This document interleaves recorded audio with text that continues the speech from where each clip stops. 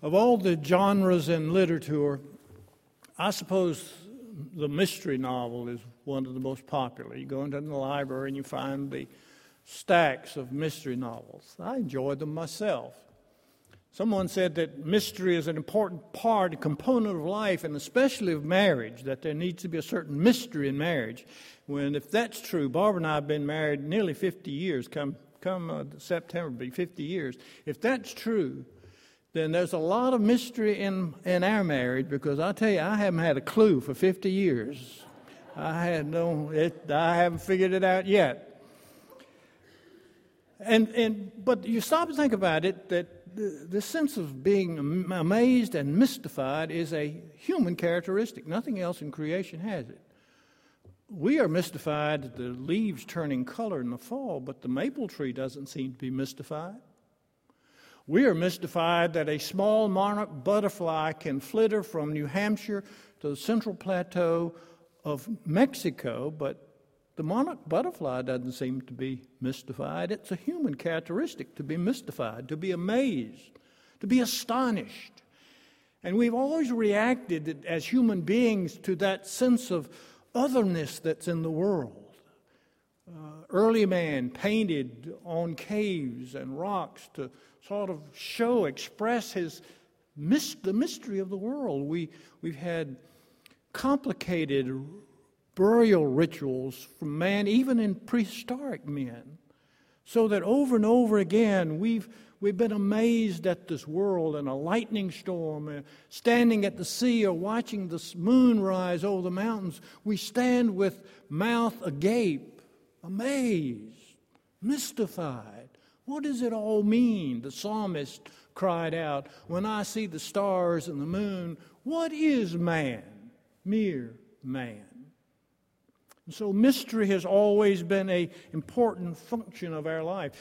Those who met Jesus were frequently amazed. And the reason I read this story, I could have read many others, was because at the end it says, everyone was amazed, was mystified.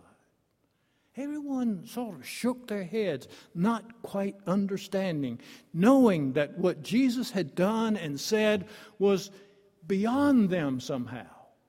Even his best communication seemed to be beyond them. They were astonished. They were mystified. They were amazed at what he did. He calmed the sea, and they were amazed. He turned water into wine, and they were amazed. A lame man would walk, a blind man would see, and they were mystified at that. He was resurrected, and they were so surprised. He was always amazing people, mystifying them. But in our culture, we are not amazed very easily, are we? We've seen it all. After all, we've seen a man on the moon, and we found out it's not green cheese after all, but just dry dust. We communicate by satellite, see events that occur around the world as they happen, watch soccer in South Africa, even as it is being played. We are seldom mystified. Go to the movies, and you see these special effects that are so realistic that even when you know it is not real, you cannot tell why it is not real. It just looks real. Now, we're not amazed very often anymore. Barbara and I were driving down the highway not too long ago, and I realized that we were using a GPS in our car. We had a cell phone that we called a hotel, made reservations, and we were listening to satellite radio. Here were two old geezers in a car driving down the road, and we had all these just one geezer. Hey. There's a mystery in my marriage, but not that much mystery, no. Yeah, we were riding down the road using all these things, and we just took it for granted. You know, it is amazing what we take for granted. And yet, even in the most cynical scientific world and culture in which we live, we recognize that there are some things that we Cannot take for granted. There are some things beyond our control and our reach and our understanding. Some things that we cannot calculate. Things that we cannot compute. That are beyond us, that are of another dimension, that are supernatural.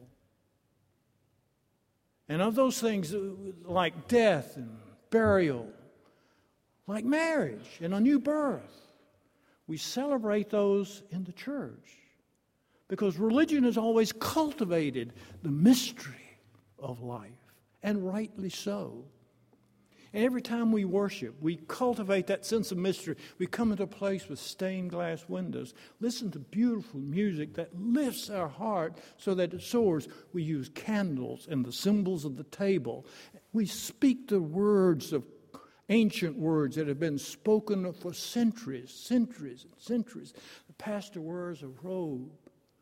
There's a sense of mystery, even about worship like ours, which is not very liturgical, but still there is this mystery that we want to convey to all people, because we recognize that man cannot live by bread alone, and that this world is made up of something far more important than what you and I can see and taste and feel.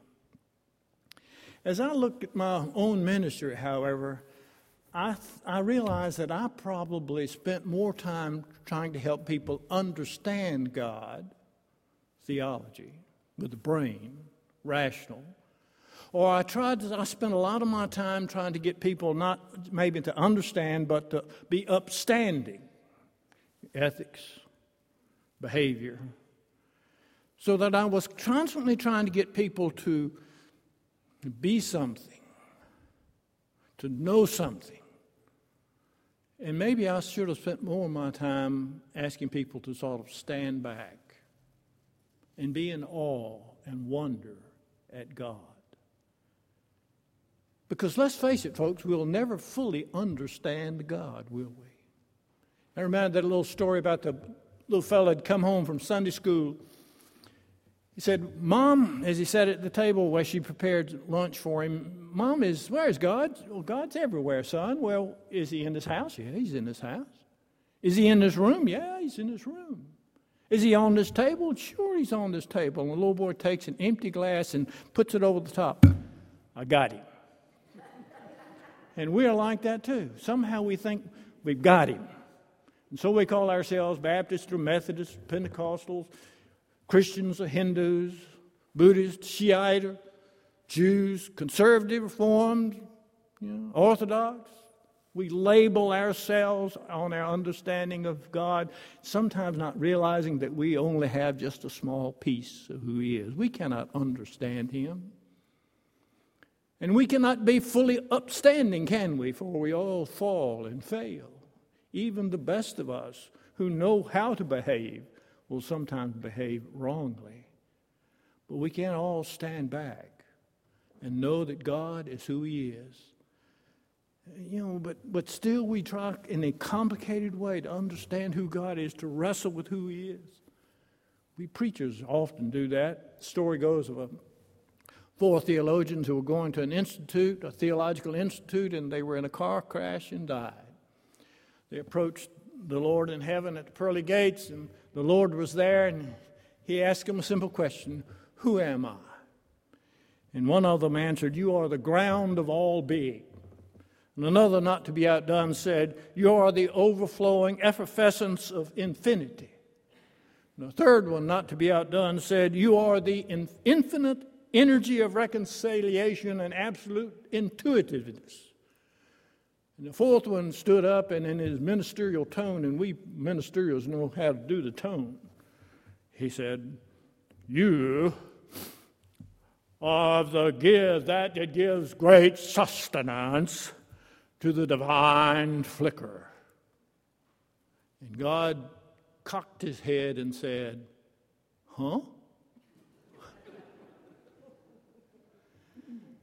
But isn't it true that we try to encapsulate who God is in wisdom, catch Him under an empty glass, label Him, and think somehow we can understand Almighty God. But Paul, who knew God as well as anybody and probably explained him as fully as anyone, said to us, we see through a glass darkly. And so the sermon is an appeal to us to recognize that while there is a time for us to try to understand God and to be upstanding before God, there's also a time for us to stand back and just simply be in awe of God with His majesty. Maybe you've done that before. Maybe you stood on the beach, faced the sun in the morning, felt the tide coming in and sort of pulling that sand out from under the soles of your feet, and know that you were part of something far bigger than you ever know.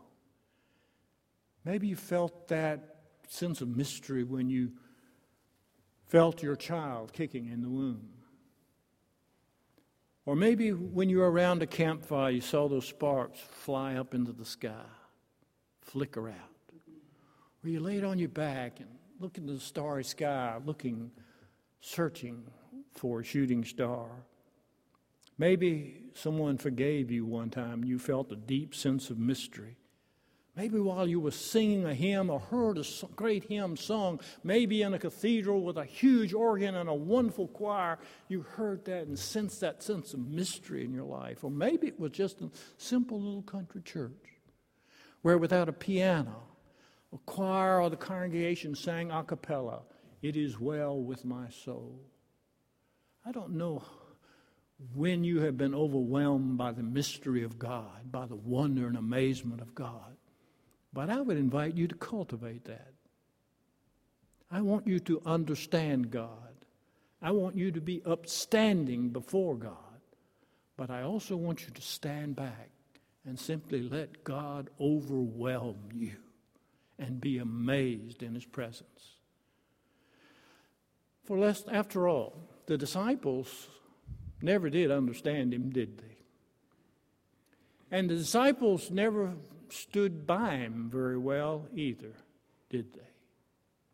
None of them were at the cross. Well, one was, but he ran off when someone identified him, ran off. They grabbed him by the cloak and he shirked his clothes and ran off into the darkness naked. But all of them were amazed at Him. And that seemed to be enough. Maybe being amazed in His presence, to be aware of His mystery, is what we need more in our lives. Shall we pray?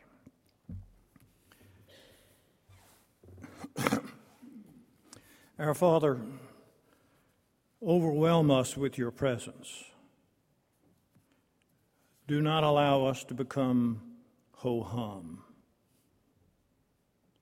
Strike us even as a bolt of lightning. May the thunder echo through our soul as we come to understand that you are God.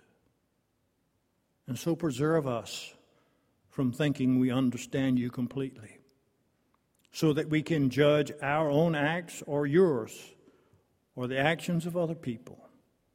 Let us know, our Father, our limits and your limitless energy and presence in our life. Now watch over as we continue the service, we pray. In Christ's holy name, amen.